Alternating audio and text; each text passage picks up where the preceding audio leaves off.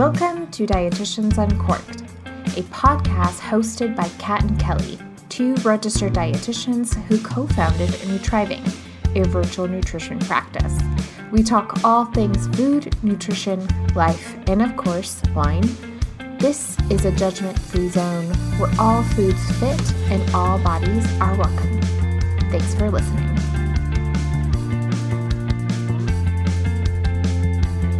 Welcome back to all our lovely listeners. We have an awesome episode coming at you today, inspired by another recent podcast that Kat actually sent to me, and she insisted I listen to it, and I listened to her, and I am so glad because it was really insightful. Like, it was such a good listen. So we are going to dive into that today and how it affects food and nutrition and how it really applies to what we do and the work that we do with our clients. So really great episode coming your way.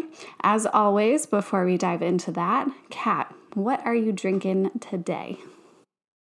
Ooh, I'm excited. This bottle was just like a purchase at a restaurant where they were selling some like funky Chilean wines, and I had to grab it.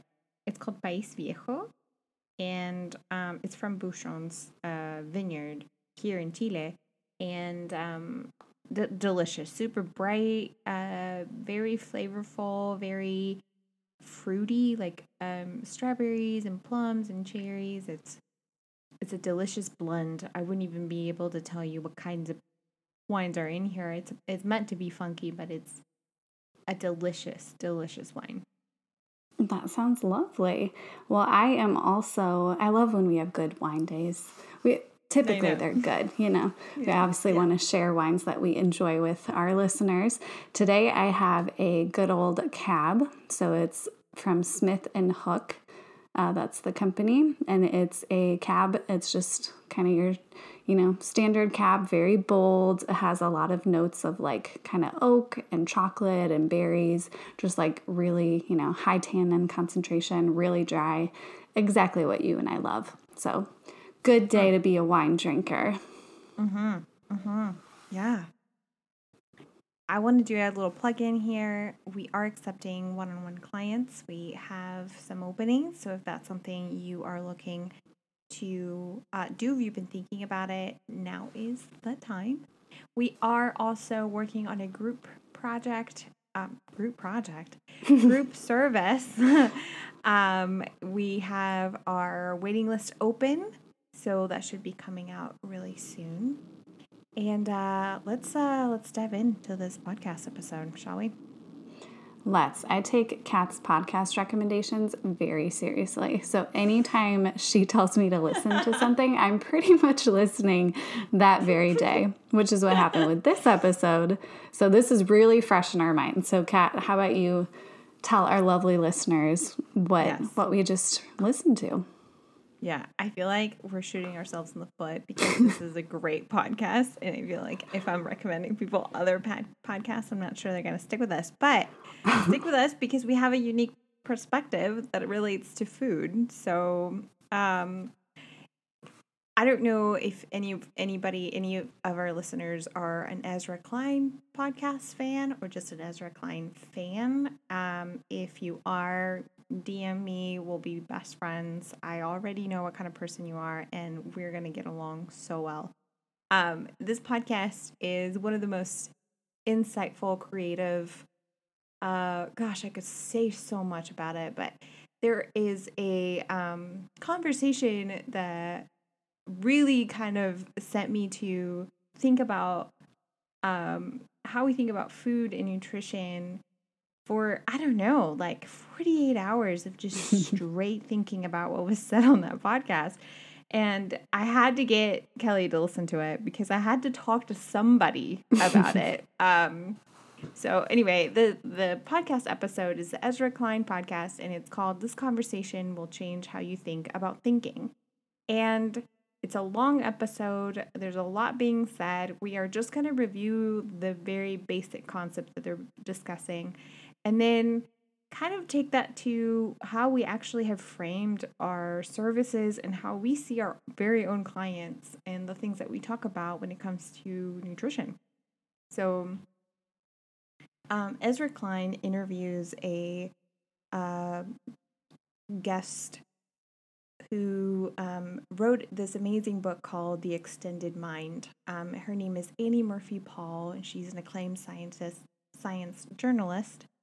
And she essentially poses this concept. It's really interesting. I think we have heard that our brains are kind of like computers. We have used that analogy many times. I think it's sort of everywhere, right? Do you feel like you've heard that before? For sure, yeah. It's kind of one of the most common analogies you do hear when we are referring to brain function.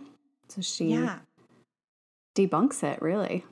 Yeah. It's fascinating. She says essentially how that analogy really hurts our understanding of how our brain actually functions. I'm going to quote her here, and she says, "Our brain is a biological organ in an evolved organ."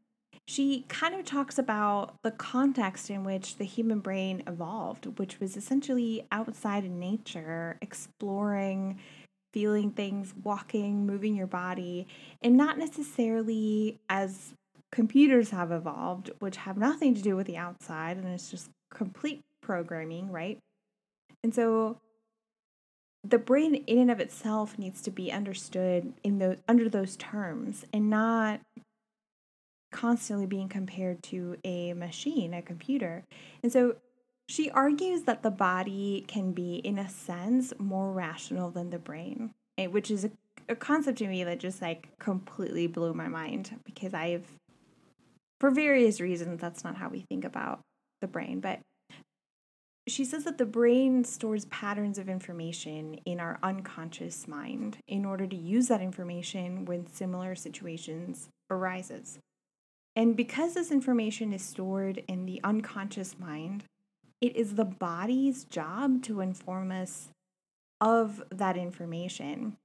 They talk about this concept called interoception, which is essentially that gut feeling, that sense of like intuition, right? I equate it to the gut feeling of when you know you're kind of might be in a dangerous situation, or when you're about to make a decision and you just have that gut feeling that this is the right thing. So that's kind of like your body in a way communicating to you like, oh, we've been here before, or maybe there's something about the information that I'm processing and that I'm feeling like this is the right or wrong decision or whatever. They talk about a study done by Antonio Damasio, where this study was just like crazy. Also, you should really listen to this podcast episode just because Ezra Klein has a wonderful way of exploring this book and her mind, just picking her brain. But anyway, they talk about this interesting study where they have these players playing a card game, and essentially they're giving 4 decks of cards, and there are certain rules, certain numbers where you're supposed to get and sort of win the game. What this study does essentially, it monitors the players' skin conductance, which is essentially monitoring their nervous system arousal signals. And they're given 4 decks, and 2 of them are good and 2 of them are bad. And the players don't know this. They're just playing this game. And essentially, as they're playing the game and monitoring their nervous system signals, they start to notice that the players, their body signals starts to flare up anytime that they're using the decks that were meant to be bad decks. Decks that are meant to not help their odds in order to win the game. And after the game, the researchers would ask the player, like, did you know that you had signals sort of flare up when you were about to play from the deck that was essentially not going to give you anything favorable? And they would say no. So their body was giving the signal of, hey, we've been here before. This is not going to help you. Yet they were paying attention to their brain and understanding like, oh, well, maybe that gut feeling is something I don't need to pay attention to. and not really paying attention to their body signals. So all that to say is the body can really kind of play a really important role when it comes to communicating information that we sort of assume it's the brain's job to process, and we're very dismissive of the communication our body tends to communicate to us. Mm-hmm. And if anyone listening is like, I don't know, this sounds a little out there, like a little woo-woo, a little granola or whatever adjective, if you think about it, like our brains cannot possibly process every piece of information that comes at us on a conscious level. So when we're saying unconscious, like this is legit science. Like there are different parts of your brain that are responsible for different functions, and you cannot process everything at the same level. If you think about something as simple as like driving to work, like you are not, processing how many twigs are on like the tree branches in front of you. What is the make and model of every car going by? What is someone talking in the car next to you? Like you can't hold all of that information in your head at the same time. So really what we're speaking to is what can your brain process consciously at a given moment, and what are we processing more on an unconscious or a subconscious level? Yeah. And I think we tend to think of our brain as almost way more superior in processing processing information versus your body. Like we think of almost like our body's needs, and it feels animalistic. It feels almost like sometimes irrational, or kind of like the way that we are organizing our thoughts, the way that we think about discipline, the way that we think about structure. It's like it's all brain, right? None of it is body.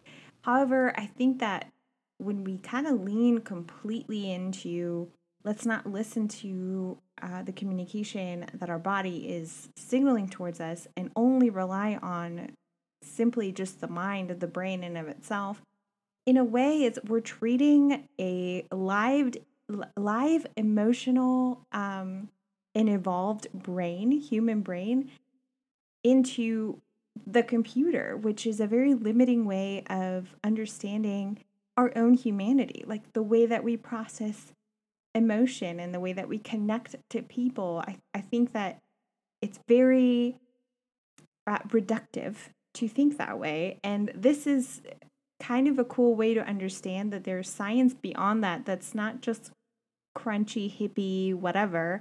It's actually science-based, that your body has a wonderful way of taking the information that your brain is processing unconsciously and letting you know, like, hey, you're in danger. Hey, this is the right choice for you. Or, hey, we've been here before.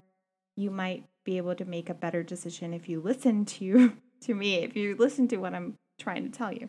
Mm-hmm. Which is super helpful when we can listen to it, which is really what they go into next. Right. So Ezra Klein sort of takes this conversation into understanding productivity. They go into have an amazing conversation. Again, if you have not heard the Ezra Klein podcast, they should pay me for saying this, but honestly, I think he's so talented. I want everyone to listen to his podcast. So then I have more friends to talk to about his conversations. But not just to be your husband and our I know.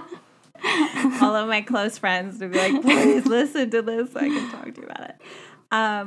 So anyway, Ezra does bring an amazing point to say sort of like, okay, there have been times where your body is likely not giving you the best information. He brings up the idea of like whenever you get anxious on a plane, right? Like if you were to listen to your body, then it'd be like, well, like it is it's hard to tell your body like this is normal. There's just a giant machine that's going to fly you across the country and you're not going to die, right? So sort of like, is there a point where listening to that communication that your body is trying to let you know, become aware of, is there a point where we shouldn't listen to that and really kind of focus a little bit more on your prefrontal lobe sort of processing of more what we quote unquote logic, right?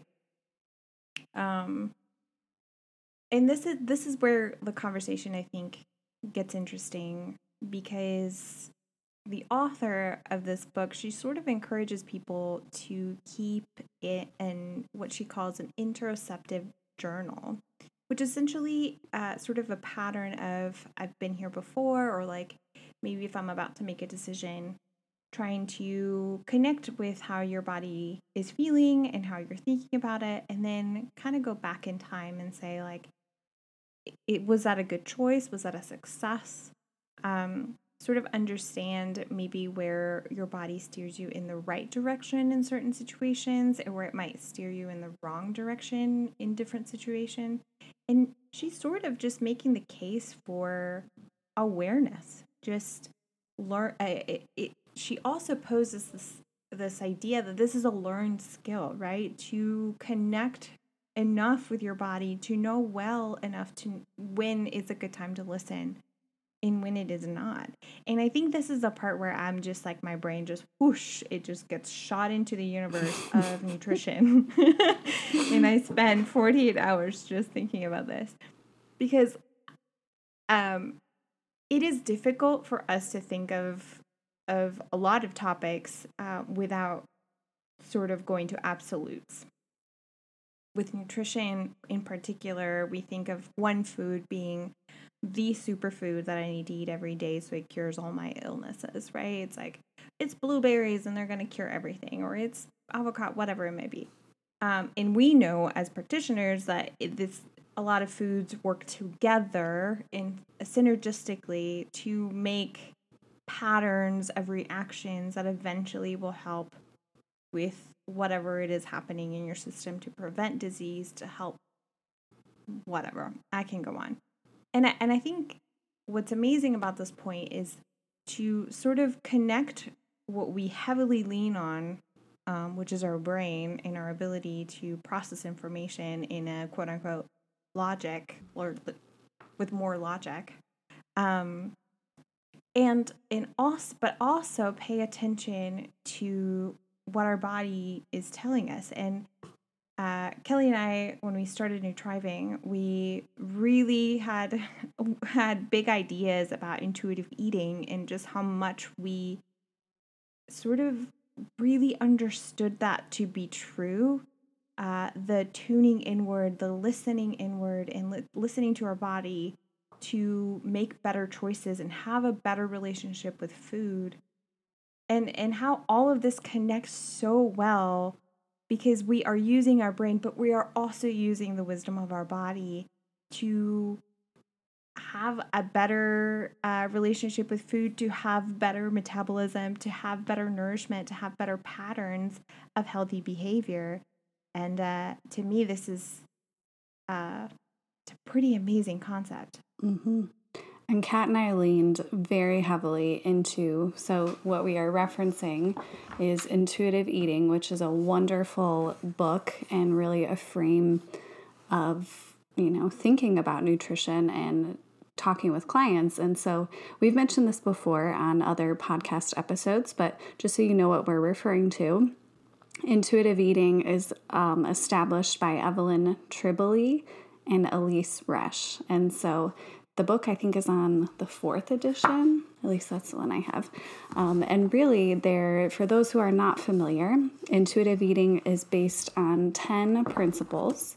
And essentially all of them, I have the book open. You may be able to hear me turning pages here, because I want, it's so connected to this podcast episode and exactly what we've been talking about. So it actually talks about interoceptive awareness as the ability to perceive. Can you tell how nerdy we are? I just suddenly feel so aware of my nerd level, which I'm fine with. Not a big deal. I profess my profound love for Ezra Klein here. There's no turning and back. And here I am with the textbook. Yeah. But we have wine, so. Yeah. There's balance. We're still a little cool. We're a little cool still. Okay, back to the book though. So interoceptive awareness is defined by Evelyn Tribole and Elise Resch as the ability to perceive physical sensations that arise from within your body. So exactly what this entire podcast episode talked about. And essentially all 10 principles are organized around, some of them work to improve our interoceptive awareness, and the other half essentially of the principles work to remove obstacles to interoceptive awareness. And so these things are so intricately tied together, like this episode and intuitive eating, and really what Kat and I do with our clients, in the one-on-one setting and soon to be in the group program as well. Because often what happens, like we've talked about, how many of our clients and likely listeners too have tried so many different diets in the past and, listened to different pieces of advice from, physicians or news segments or social media. Like so many people are trying to piece together information to figure out what is best for them. And so if you're listening to this and you're like, yeah, that's me, of course. Like, why would I not want to look for information? And looking for information is wonderful, but what it misses is that truly the best source of information comes from your body. And we've talked many times in other episodes before about when you rely so heavily on external cues, for example, meal plans, or, like I just mentioned, advice from various sources, you are putting the onus on the external environment. And that over time can really distance ourselves from the internal environment. So these body sensations that we're talking about, and often it gets to a point where you don't even know how to tune inward to that. Like you consciously, you're not sure how to get there because you have not practiced that in so long. Yeah, I think it's interesting that in most nutrition interventions out there, the common ones, what you will find is rigid meal plans with very specific rules as to what, when, how to eat, and little to no room for interoception or even individual taste or preference. And I think that there might be a route there where we're sort of being communicated that what our body is communicating is something not to be trusted. It is something we've talked about before, and also I've made some social media posts about this, because I think that that's really what a lot of people come to us and they are like, oh, don't ask me what I want or what I feel or what, I can't trust myself. We get a lot of this sort of notion of like people thinking that whatever their body's communicating to them is something that is inherently bad, maybe something that might be unruly or not to be trusted. If we think about most exercise or healthy habits that are sort of posed to people for them to be encouraged to kind of add to their routine or whatever, is posed in a way of discipline, like, oh, you need to be motivated, you need to be able to put yourself in the position where you're just thinking about the goal, like forget about how you feel. In a lot of these outcomes, if somebody is having negative outcomes, let's say they haven't exercised or they haven't been eating nutrient-dense foods or whatnot, we think of them as people that are, maybe they lack discipline, they're not really motivated, they're lazy. And to me, I was thinking about this, it strikes me as a very like brain is a computer kind of concept, because you and I work with wonderful clients, and I would say that they lack motivation.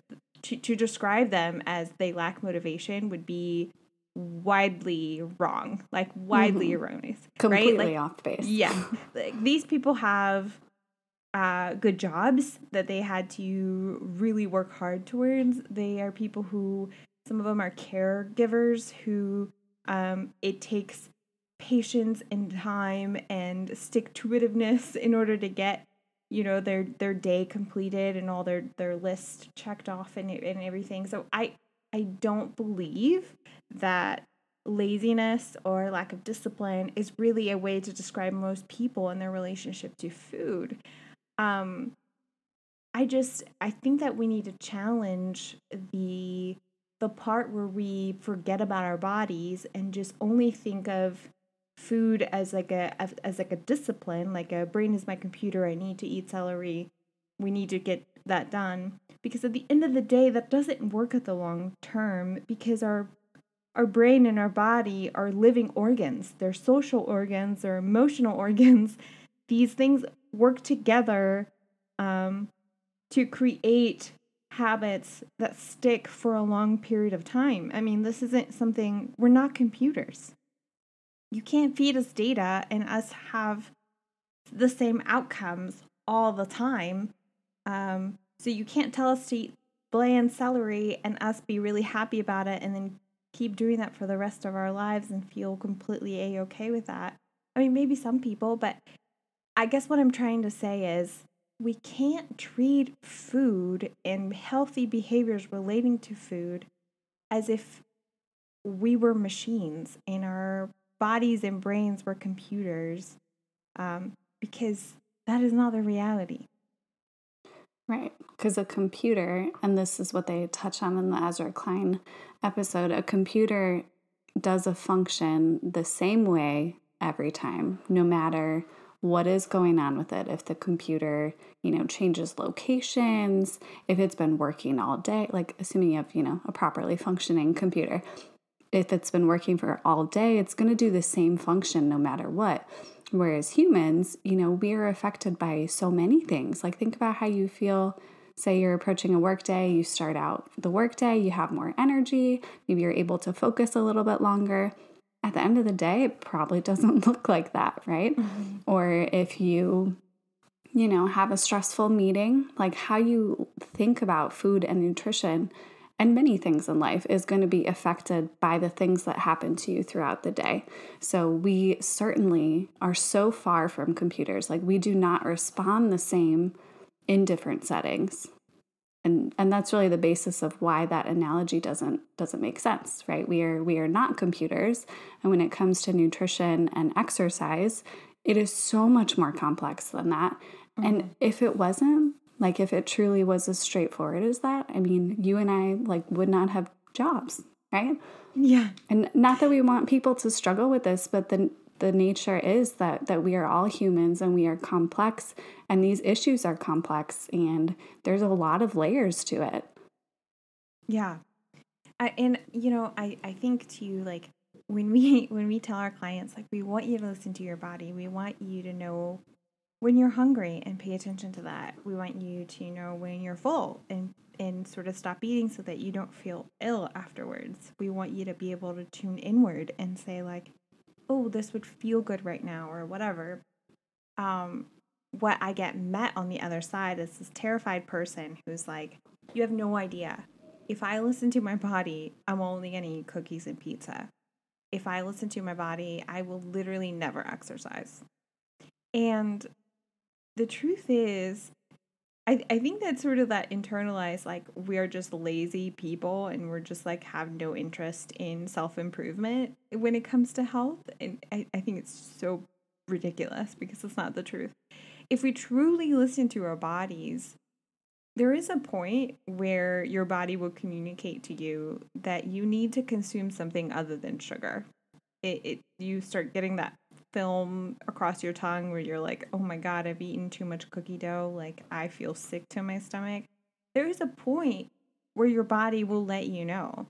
And if you're not accustomed to listen to your body, it'll be on that last little bit where your body has probably been telling you for a while, like, oh my God, please stop. And then you're like, geez, my head hurts now. I need a glass of water, not a glass of sugary soda or more sugar. I need some water and please, I'm going to remove myself from this cookie dough situation because I don't feel well. your body can communicate that to you early enough where you can enjoy and not feel ill. I think it's the same when we think of, if I listen to my body, I will never exercise.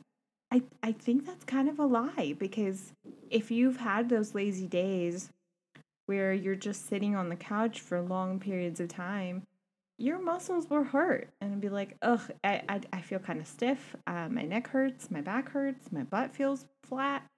I should probably go for a walk, or I should honor this moment and I feel like I have some reserved energy to do some physical activity.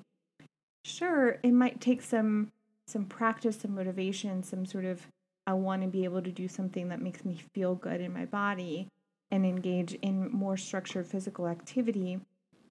But that's the point that I'm trying to make, is it's discounting the communication that your body gives you altogether because you distrust it is probably just as wrong as only relying on your brain to tell you how you need to live your life and completely override whatever you're feeling. Connecting to your body also means connecting to maybe how tired you are, maybe how exhausted this past year has been. Maybe it'll help you connect with how eating something sugary with friends and family is really exactly what you need right now in order to find some comfort or some social support. That to me is much more powerful in the world of nutrition and health than either side of fully functioning brain versus body kind of a mentality. Yeah, totally. And if we think about those sentiments that you were mentioning, like if I listen to my body, I am just going to pig out on cookies and pizza and cake, etc. Often those statements are coming after someone has already been dieting for decades or years. And so they are coming from a place of restriction, and they're thinking that, oh, if I really let myself do what I want and I listen to my body, this is going to happen. And it's like, well, no, because you haven't been giving yourself the chance to listen to your body, because you have been following these external guides, different diets that tell you to limit to half a cup of rice and all these crazy things. And so you don't even have practice listening to your body, which is no fault of your own, but you really have to work on that practice in order to tap into like what you would crave or what sounds good in a certain moment of your day. Right, and that is exactly what Evelyn Tribole and Elyse Resch are sort of proposing in this intuitive eating, in their book, and in just the 10 principles that they lay out, is exactly that, is giving yourself unconditional permission to eat. I've mentioned this unconditional permission to eat to clients before, and their faces, it's just sheer terror. It's like, that is the most terrifying thing I could possibly say. And it is insane to me to think that relying on your body's intuition is such a terrifying concept for so many people, because we've been told for so long that relying on your body's intuition is essentially reverting back to this animalistic, I have no control, or almost like, no, there's nothing good there. There's absolutely nothing good. I'm just gonna revert back to the worst version of myself when it comes to eating. And I don't believe that's true.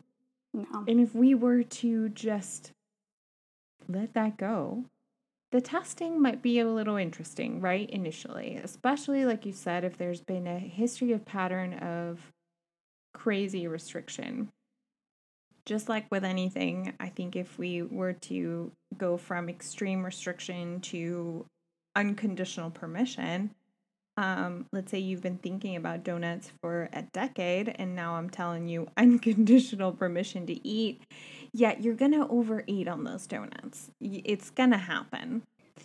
But there's a point where that becomes less of a fear. You're not afraid that I'm going to take your donuts away. You're not afraid that you're never going to have them anymore.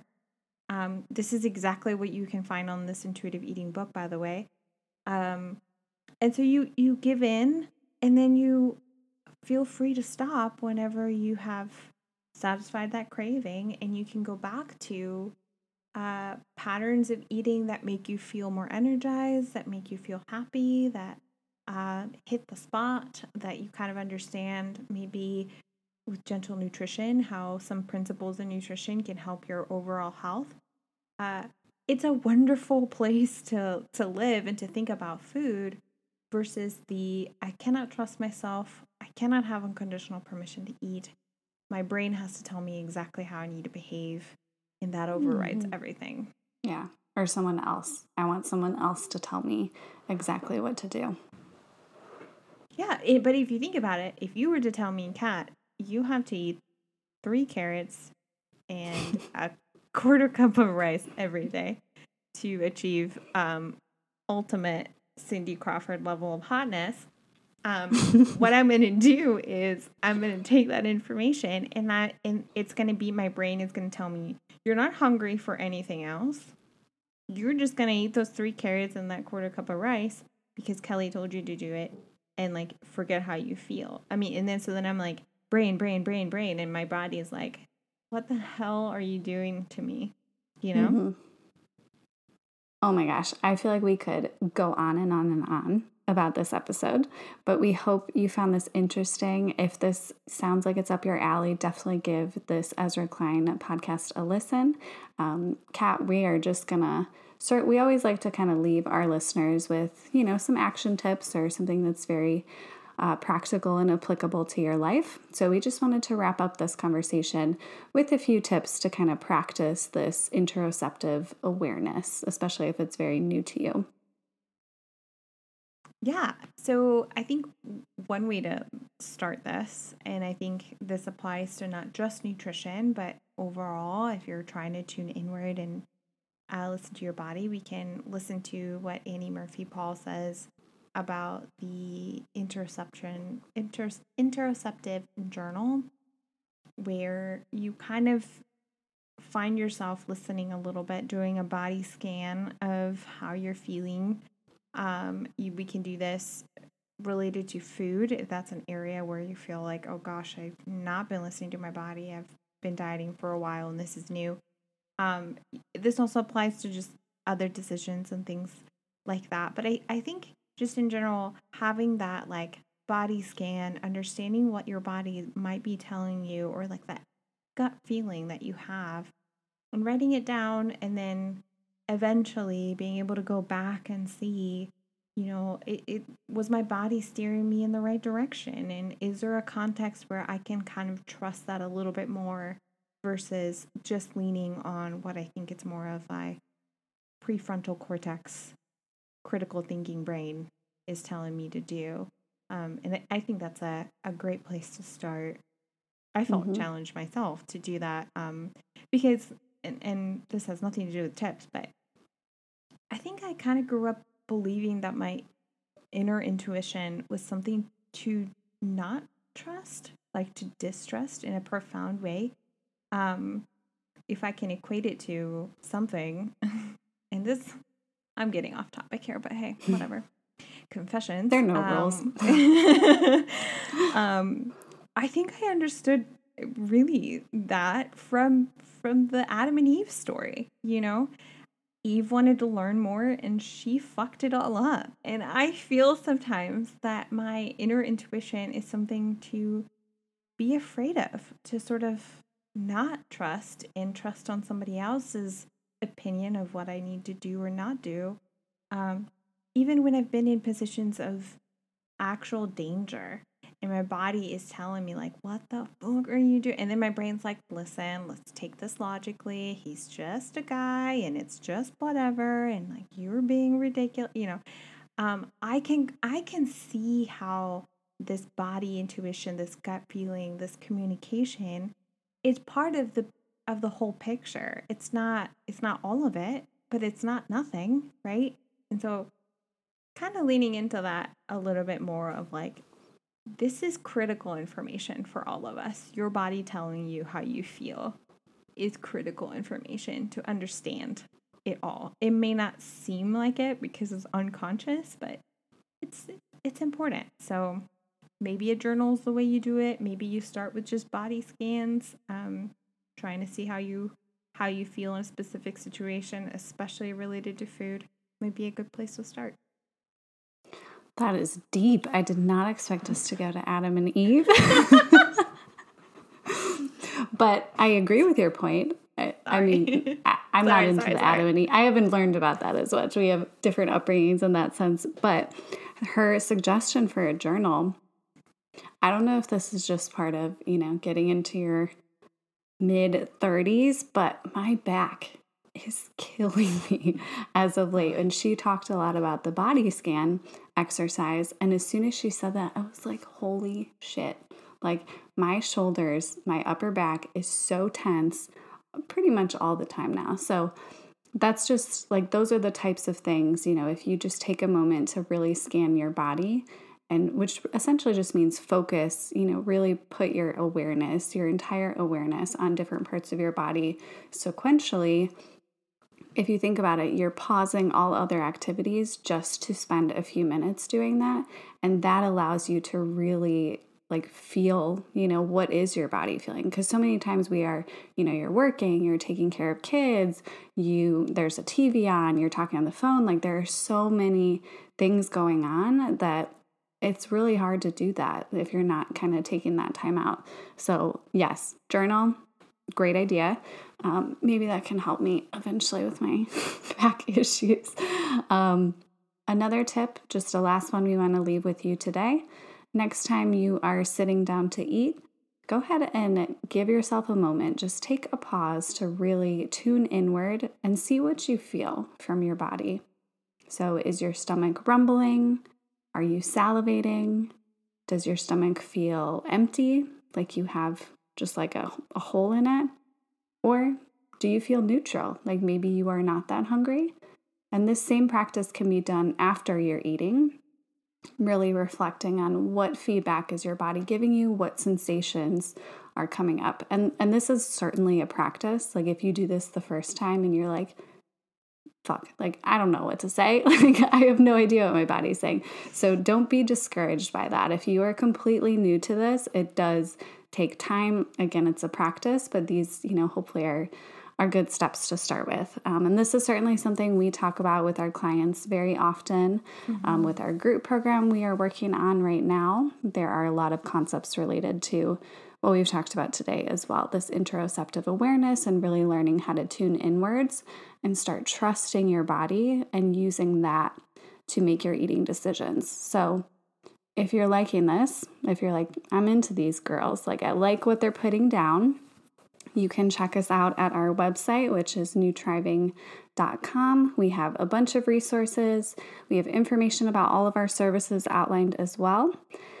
And then one little favor we'll just leave you with. If you like this podcast, we would love if you could leave a review. We are on Apple Podcasts and Spotify, but we are a newer podcast, so it really helps us to reach more people who might be interested in our podcast. So that is our request to you. We hope you enjoyed this episode, and we can't wait to catch you next time. See you next week. Bye. Bye.